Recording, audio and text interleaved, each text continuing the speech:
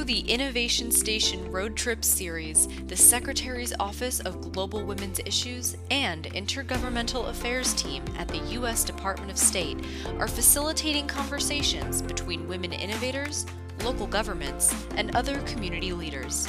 Their discussions illuminate persistent challenges while brainstorming opportunities and strategies for collaborative action. Welcome to SGWI's Innovation Station. As my colleague Shakira noted, my name is Aubrey Paris, and I lead the Innovation Station initiative in the Secretary's Office of Global Women's Issues here at the U.S. Department of State. I'm pleased to be your moderator for the first of our two panel discussions today.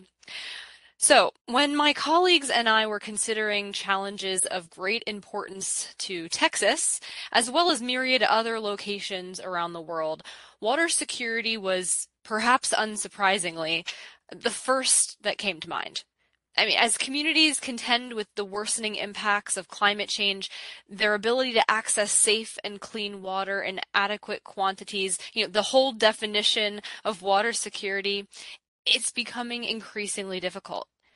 And while many think of extreme heat and drought and other conditions that make water scarce, storm surge, flooding, and other inundation events can also jeopardize water supplies. Sometimes these seemingly opposite impacts even afflict the very same community. What some, I think, are less likely to realize is that in many parts of the world, water is, as Georgie noted just a few moments ago, a women's issue.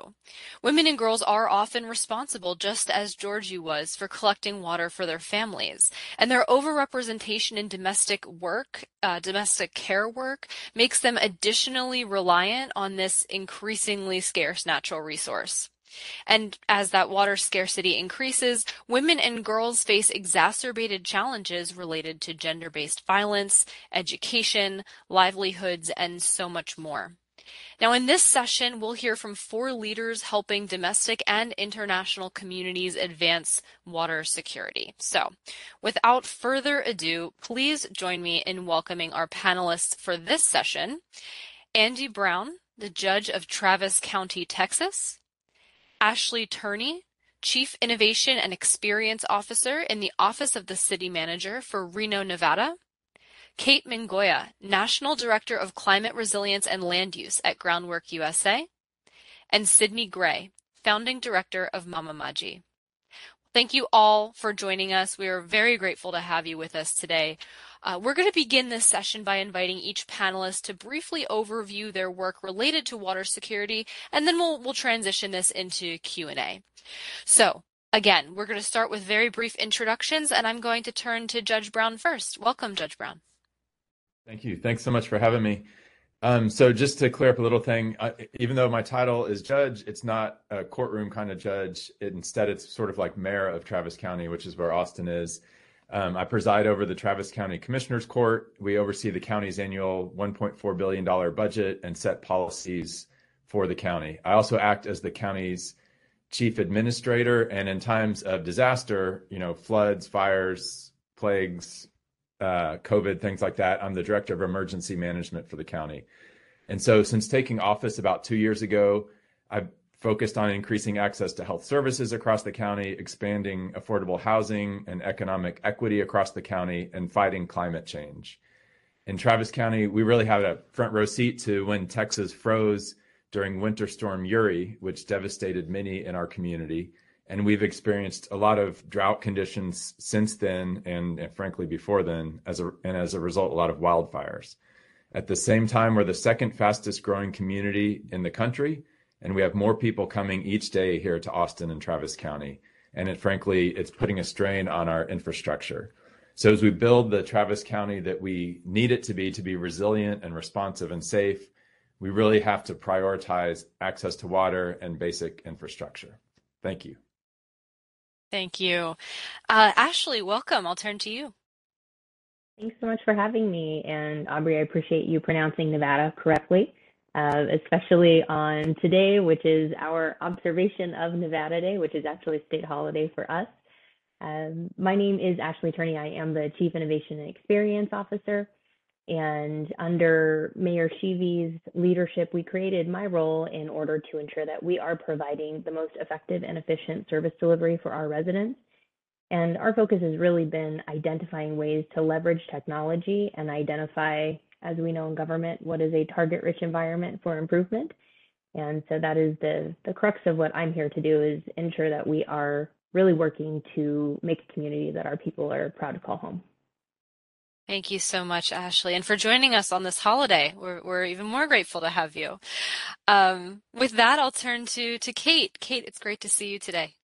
Great to see you. Thank you for having me here. My name is Cate Mingoya Lefortune, and I am the National Director of Climate Resilience and Land Use. And I work with Groundwork USA, which is the national capacity building organization for 20 people-centered environmental justice organizations across the country. So everywhere from San Diego to Richmond, California to Richmond, Virginia, we have organizations that are working with grassroots communities to help them deal with the issues that are creeping up as part of the climate crisis. Everything from combined sewer overflows, which dumps stormwater and sewage into people's homes, to flash flooding in the Choyas Creek watershed that wipes away patio furniture and cars, to dealing with droughts that make it so that folks are continually to be food insecure. If they were growing food at home, they've have sort of a higher bill for being able to deal with that. So we work with putting residents in the driver's seat to make changes to their built environment so they're safer from the climate crisis. Wonderful. All very relevant to today's conversation. And last but certainly not least, I'll turn it to you, Sydney.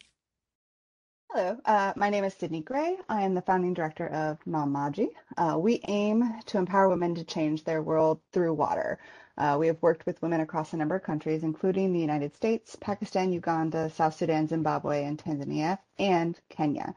Over the last decade, we have worked with over 700 women, particularly in Kenya, to build businesses and provide water and sanitation solutions in their communities.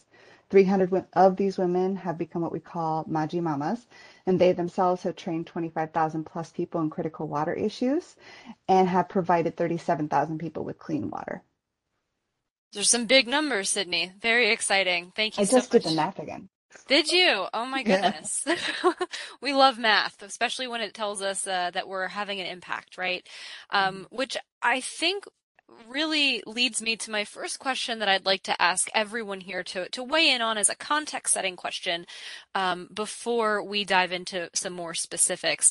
You know, Sydney, those numbers that you mentioned really demonstrate impact related to a particular challenge. And so my question for everyone here today, and perhaps we can go in reverse order this time, how are water security concerns affecting the communities with which you work? And since you all work in very different communities, I'm very curious to hear what I expect to be some diversity of answers, but maybe some commonalities that we wouldn't necessarily expect as well. So again, Sydney, I'm going to turn it back to you to start.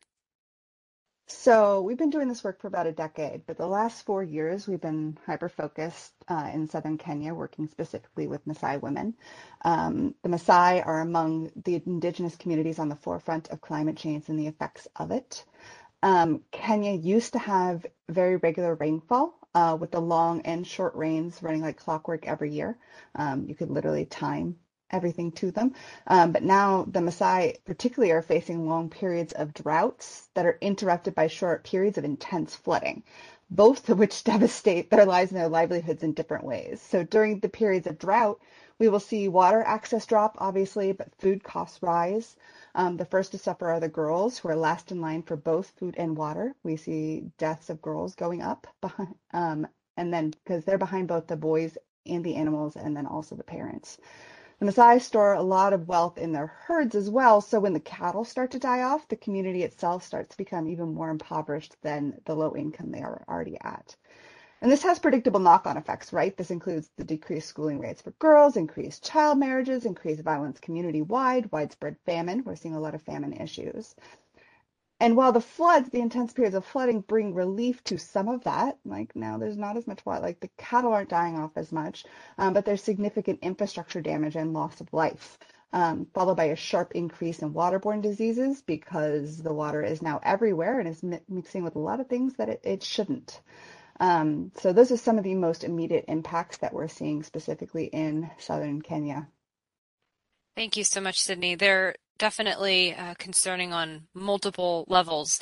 And going from the international context, let's shift back domestically here for the moment, and I'll turn back to Cate. Some of the water security concerns affecting the communities with which you work.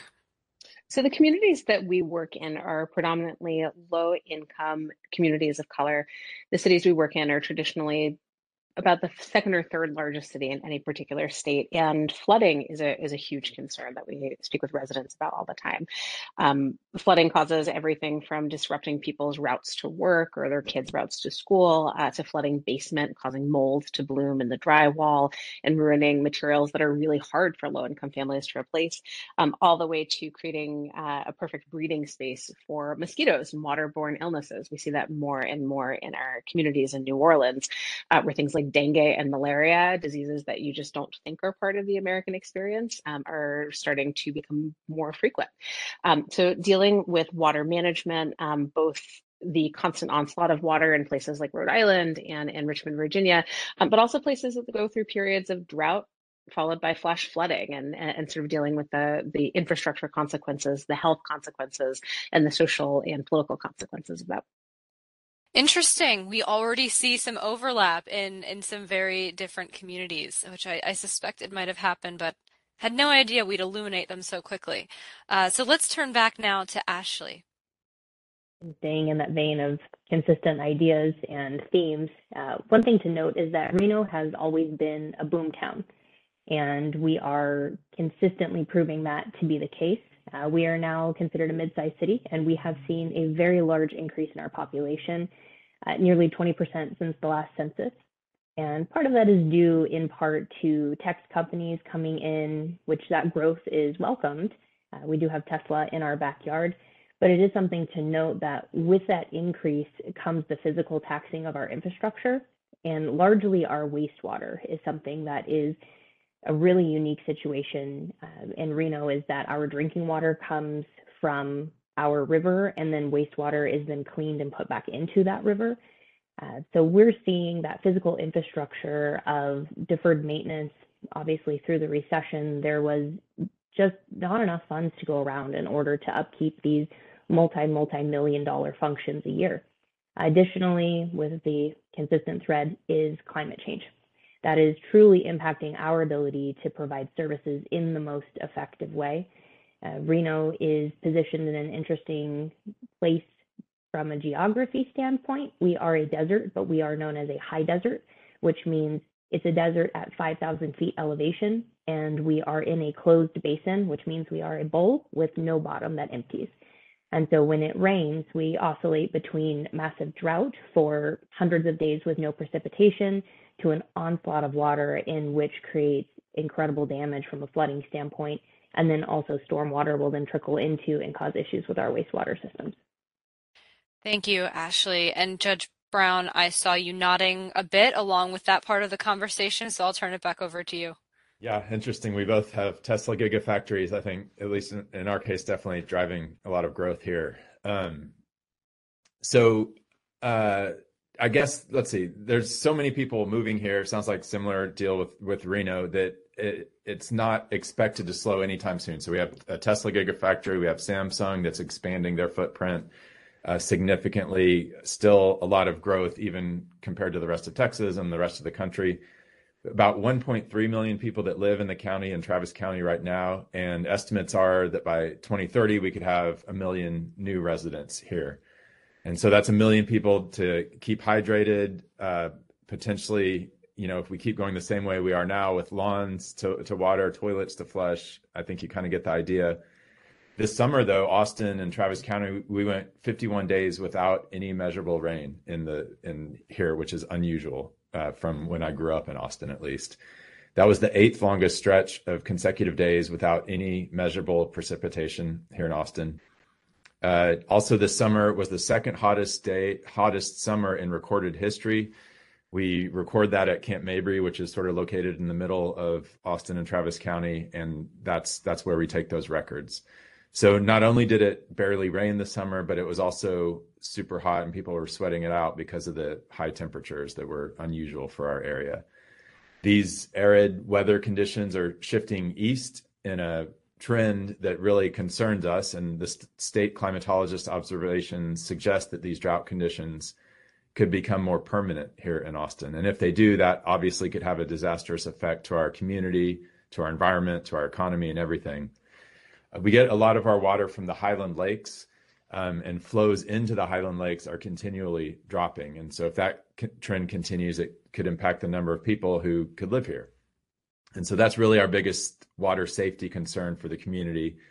It's already a problem each summer, but usually it rains a whole lot. But if it gets worse, it could be a real disaster if we don't make some changes. And so we're already beginning to see what happens if drought conditions worsen in Texas. There's places along the Rio Grande Valley in South Texas that have already seen water shortage concerns.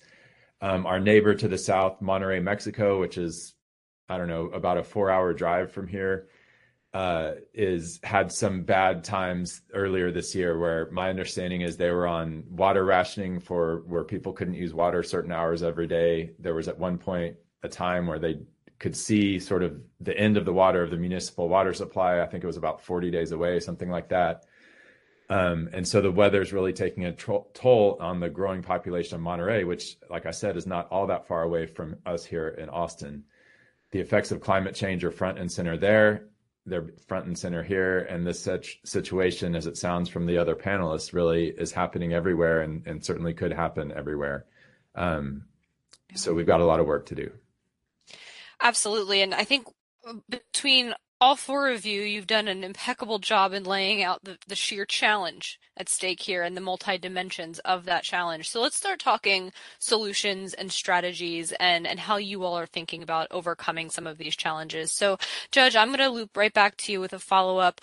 Based on your work and your observations, what do you believe are some of the most effective mechanisms for maintaining water security, especially in these scarcer environments? Yeah, I think a big one here in Austin and Travis County, I've always thought of this as a pretty wet place where it rains a lot. Used to joke with friends, like I went to college in Colorado. They all thought Texas was a desert, and I had to convince them that Austin and Travis County and Houston and other parts of the state are actually quite wet and quite green. But that's, could be shifting here. So what we look at is the sort of three main parts of how we're going to address this. So water planning, water conservation, and building supply resiliency. So on planning, the city of Austin has a 100-year integrated water resource plan called Water Forward. And Austin Water, which is our municipal water utility, provides water not just for city residents, but for a lot of the surrounding communities in the county who sometimes through private water suppliers buy their water from Austin Water. So this plan is supposed to create a resilient and sustainable water future in the face of all these challenges posed by population growth, climate change, and droughts that are worse than what we've seen in the past. It does consider these and a range of water-related conditions. The city adopted that plan in 2018, and in 2024, the city is going to update that. So that's pretty soon, and frankly, couldn't come soon enough. The county, Travis County, has hired people to study the groundwater and to see how we can address drought cycles that are happening more often.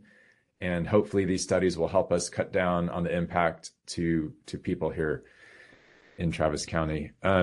So we've implemented on conservation, we've implemented strong water conservation programs and policies, and we've promoted water reuse to help ensure that water use efficiency is a priority. So Austin has adopted permanent conservation stage watering restrictions. So we're on a 1-day-a-week watering schedule, again, for the lawns that people in Austin still like to have, hopefully transitioning away from that too. I think since that once-a-week thing has taken place, we have been a little bit better prepared for our current drought. It also includes water reuse strategies to increase supply and use of reclaimed water, which is highly treated wastewater that can be used for purposes other than drinking. And so that includes expanding Austin's, we have this thing, I think others do too, called a purple pipe system that recycles on-site water in big buildings, like recycling the used water in a big office building to use in the cooler for the air conditioning unit, things like that. The last one is to build supply resiliency. And so this plan includes an idea that has been used in a couple other places in Texas called the Aquifer Storage and Recovery System. And this would store water underground in an aquifer. We have lots of underground caves and aquifers here in Texas. And it would store it for later recovery and use and provide a second source of water during drought or emergencies like freezing or flooding. And so that, I think, if I remember right, it's been used in Kerrville and San Antonio and one other place here in Texas. But the scale that we're looking at it here in Austin and Travis County would be massive. But we're not there yet. Thank you. No, thank you. And you say we're not there yet, but you're clearly already doing and working on and testing out a lot. So it's very exciting to hear all the different avenues that you all are piloting. And so, Ashley, I want to turn to you. So also sort of more at a local municipal level through a government perspective, you really did a great job, Ashley, of, I think, outlining the many types of water challenges that Reno faces. Can you tell us what policies the city of Reno and your mayor is instituting to really ensure that residents have enough water to thrive? Because it feels like we've gone from a situation of enough. How do we get enough water in some of these cases, which is scary to think about. So I'll turn it to you. Thanks, Aubrey. And Judge Brown actually kind of set the stage for a lot of our initiatives, so I'm happy to launch on from some of those. We had a very significant water situation. In 2017, we had a very massive flood that hit our region. And Mayor Sheeby recognized that we are in this constant feast or famine from a water standpoint, and we had to figure out a better way in order to mitigate this damage that was coming through. And this initially started as a test program because we did have that significant water event, as I mentioned, and a flood. And so we created a program in which we piped out that water into an outlying area and utilized that effluent water that was non-treated at that time for agricultural use. Within that, we came back a few years later and through regional efforts have actually just launched this spring something that's known as Nevada's Advanced Purified Water Demonstration Project. It's a very long way to say that it's a regional effort in which we take our wastewater, which is, as I mentioned, part of our water solution, and typically it was treated and then put back into our water system, which is our Truckee River, at a level in which was safe. However, we have now upped that process and transitioned the treatment of this water into Category A+, which is the highest level of water from a federal security standpoint that you can create. And that is re-injected into our groundwater and then held in aquifers for later service and recovery, as Judge Brown was mentioning. This is something that is really going to be an incredible opportunity for our residents to ensure that we are creating some drought-proof opportunities for them and ensure that we have that sustainable water supply going forward. It's something that in the past, it has been something that we've just had to manage the events as they come, and we're completely reactive. This allows us as a government to be a bit more proactive and really shows that working regionally is something that's necessary. Additionally, one of the other initiatives that Mayor Sheeby has been a large supporter of, we had an overhaul to our zoning and land use code recently. And within that, it changes the traditional standards of everyone has a lawn and parkway systems have full irrigation, and really promoting the opportunity for native drought-resistant agriculture to come in. Helps with from an aesthetic standpoint, but really manages that expectation of that water. So we fortunately have never been pushed into a place of necessary and required conservation. Thank you so much for sharing those solutions as well. The reuse challenge and an opportunity that exists. It's really good to hear that that's being thought of from multiple perspectives here. Cate, I'm going to turn back to you now. You noted how Groundwork USA really focuses most of its efforts on historically marginalized communities where I understand the complementary water security challenges of flooding and heat islands and heat stress, especially in urban areas, are extremely prevalent. And I'm wondering if you can explain to us here today, from Groundwork USA's perspective and the work that you do, how these seemingly disparate topics are connected, especially in the context of historically marginalized communities in the United States. Sure. The What we hear mostly from residents is a concern about flooding because that's something that's incredibly immediate. Your basement gets flooded, all your stuff gets destroyed. It's really expensive and can be really scary for communities.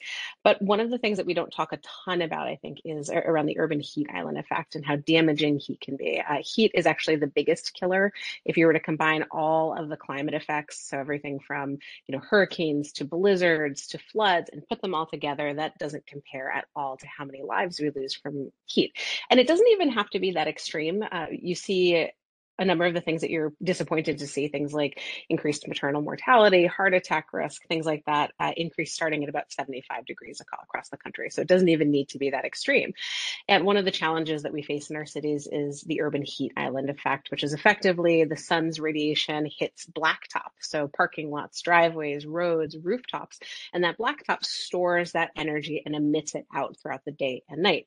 Areas that have more asphalt, have more parking lots, more streets, maybe are adjacent to highways, which traditionally are lower income neighborhoods, neighborhoods of color, that stores the heat and then radiates it out throughout the day and night. So those communities never really get a chance to cool down. And research that's been done shows that those neighborhoods that, again, are disproportionately low income and communities of color, they can be about 5 degrees hotter on average than whiter, wealthier neighborhoods, but that can be as extreme as 25 degrees Fahrenheit, the difference. So, that's the difference between turning your air conditioner on and not. That's the difference between a utility bill that you can afford at the end of July and one that's going to cause you to make some serious cuts. And one of the things I think it's important to note is that our neighborhoods don't look like this by accident. Over a series of 100+ years, we've made decisions about where to site things like highways and industry. And a lot of that has come down through our zoning code, which has put a lot of asphalt and a lot of pavement in certain neighborhoods. So those neighborhoods are going to be hotter than others. One other thing to note is in these spaces, there's also a pretty big lack of trees. And that's for a couple of reasons. One, if you've got a big parking lot, it's kind of hard to, shove an American elm tree in there. Another reason is that we've seen actually since the Great Recession, a huge loss in tree canopy cover across almost all of our cities. During the Great Recession, municipalities were really strapped for cash and had to cut their budgets. And on the urban forestry side, pretty much they just maintained money to cut down trees that were going to become a public nuisance. So gosh, that's going to fall on someone's house.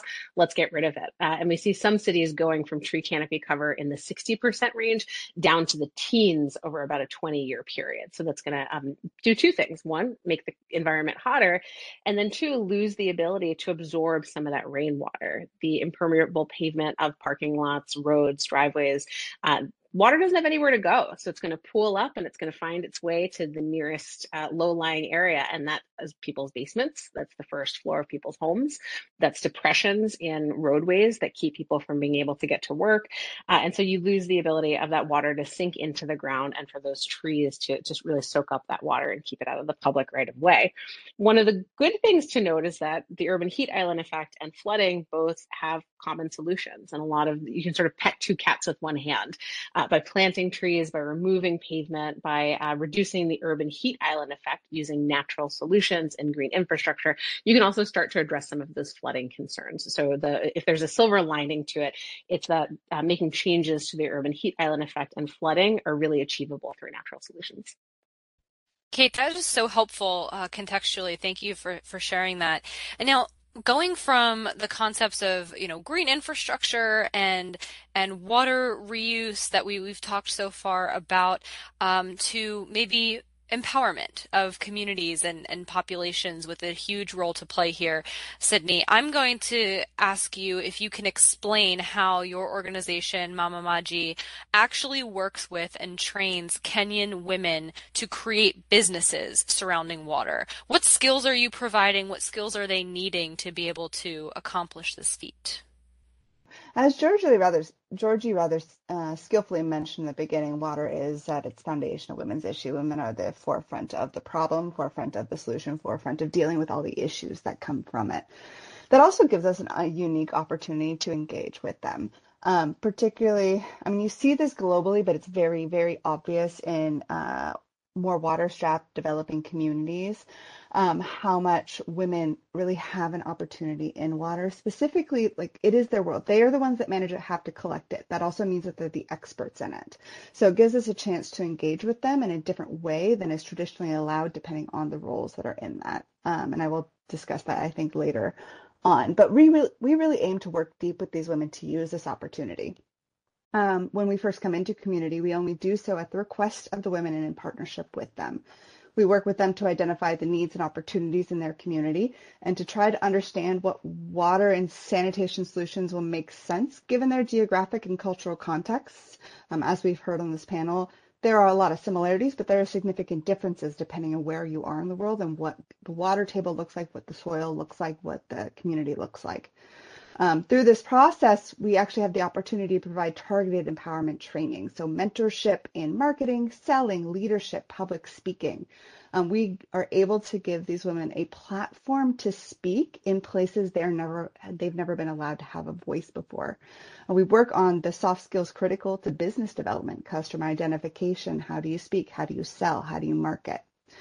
We also provide lengthy training necessary to ensure that these women can also be water and sanitation educators, really to support the work done by any community health workers that might exist in their region to advance both to sell their products, because it's solving a problem, but help advance the health of the community that is so directly impacting and affecting them.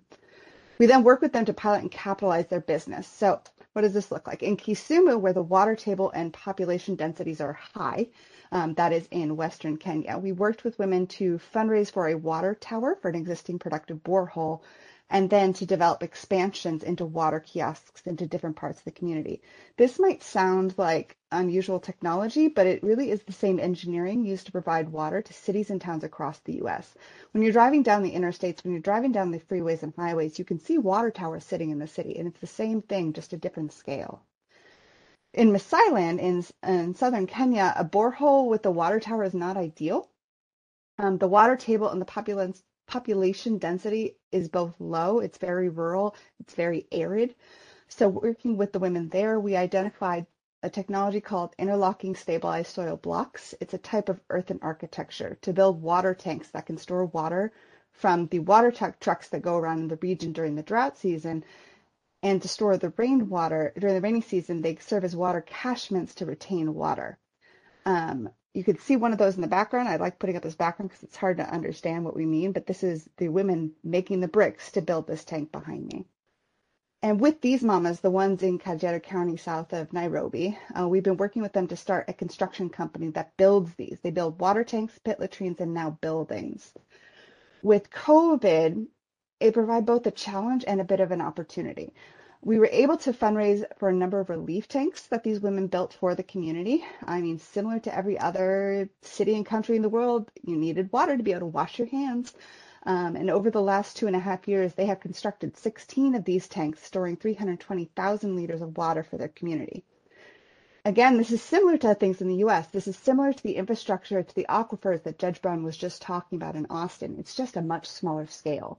Some of them are underground. This one above me is above ground. They also built 2 pit latrines, and in the last year, they constructed a women's business center to house their work. This has kept 30 families with revenue through the pandemic. It has allowed the women to take a role of leadership in their community that is unheard of for them, and brought sanitation solutions during a critical time both for that community and globally for us all. Thank you so much, Sydney, and congratulations again on all that amazing work. I do want to make a quick point that we have just over 10 minutes left in this session, so I do want to get a couple more questions in, so I'll ask everyone to keep their answers concise. That being said, Sydney, since we were just on the topic and you were talking a bit about the context that these women are working in Kenya, I do want to loop back to you and ask you about what are some of the challenges that you and your organization and these women that you're working with are facing as they are trying to turn this water challenge into an economic opportunity? I mean, women's empowerment is needed for a reason. There's a distrust in women and their ability to do things globally. It's just a question of scale.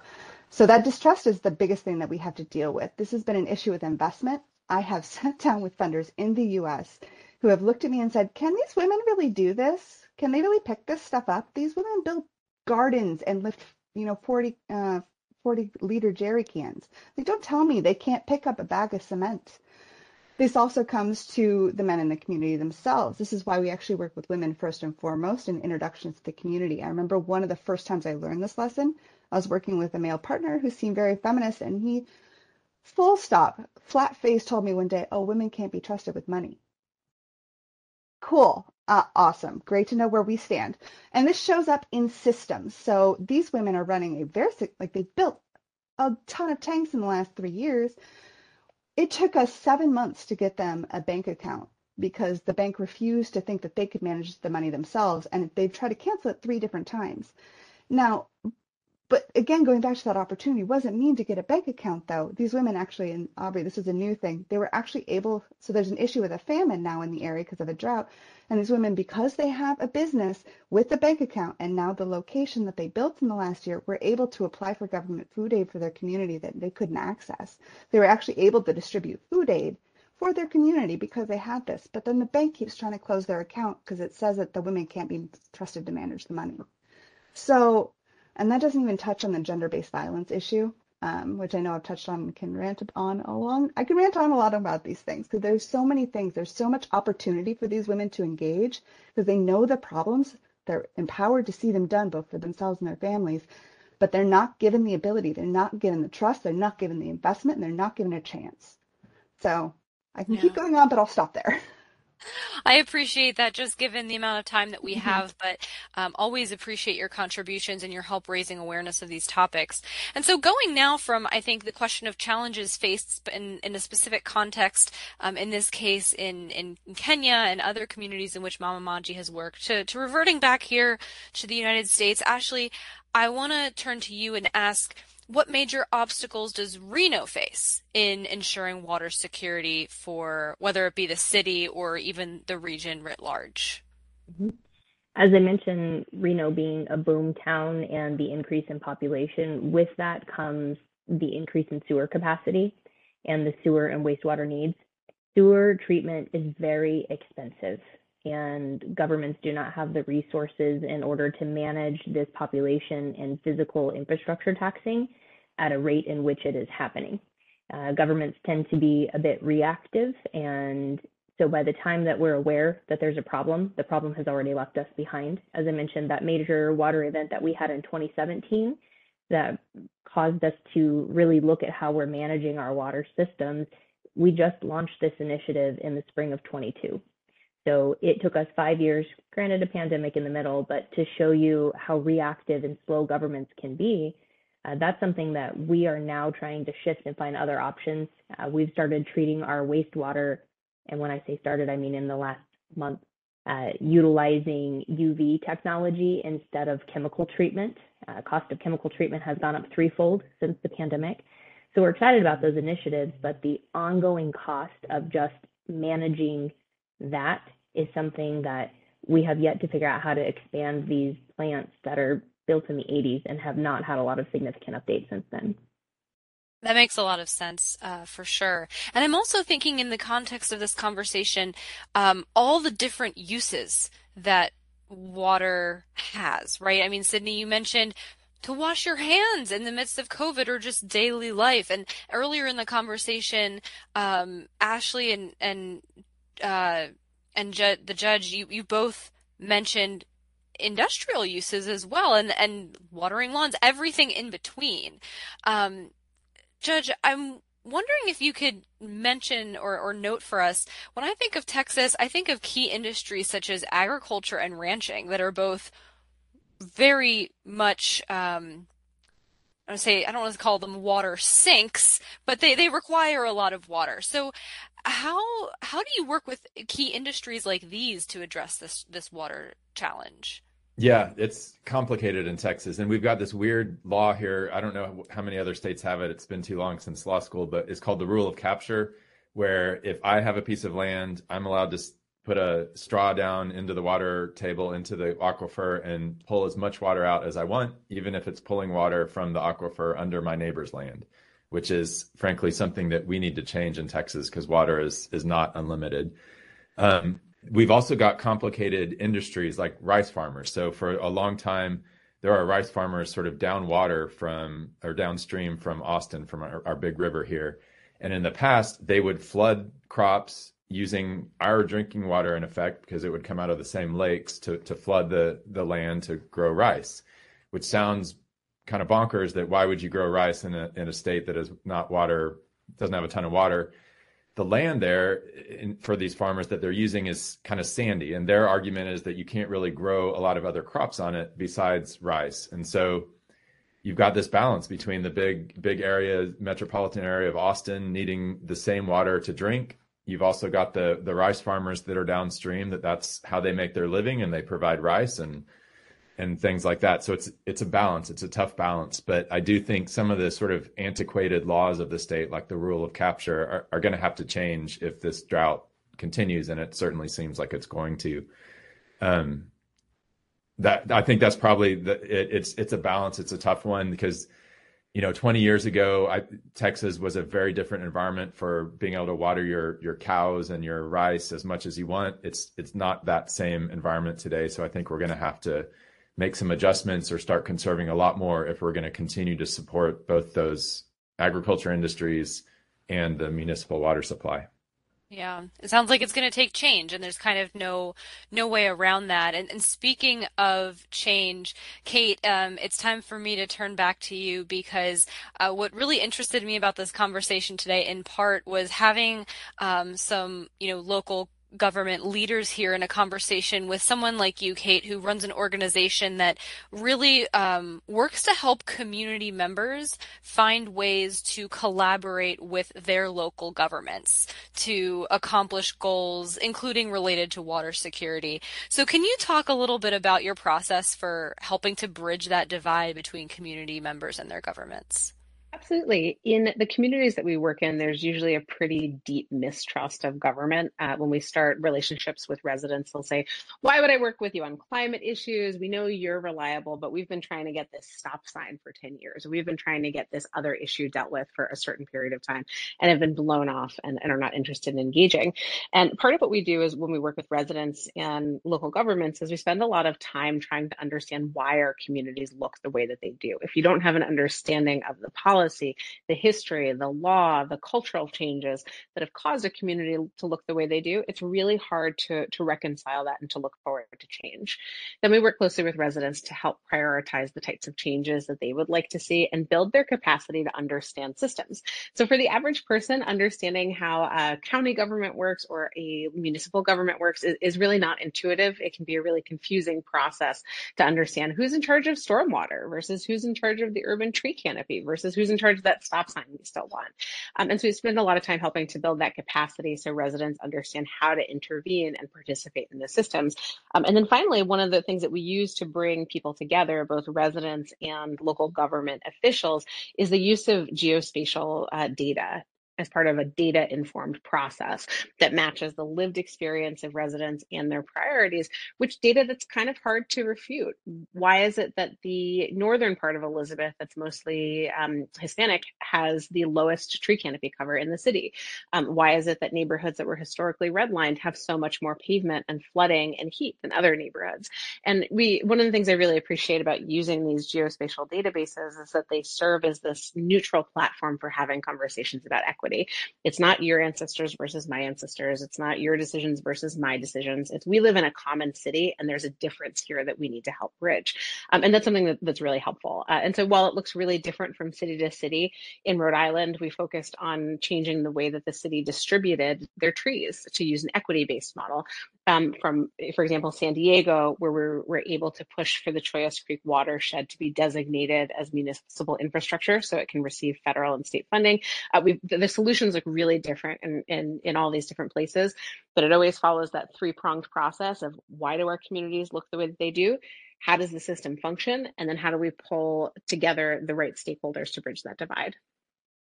Thanks, Cate. And that leads me, I think, to our final question of the day, which I'm going to turn back to Judge Brown to kind of look at this from the other angle. So we talked from local populations working with governments, and now I want to talk local governments working with the populations here. How does Travis County leverage or work with its local populations to ensure water security? Yeah, that's a great question. Right now, what we're doing is sort of outreach about this concept of storing water and storing it in aquifers. And I think it's extremely important to Austin and Travis County. We have a very involved community, so they like to be sort of hands-on on what it is that we're doing. And I think the local government, the county level, the city level actually do a really good job of that.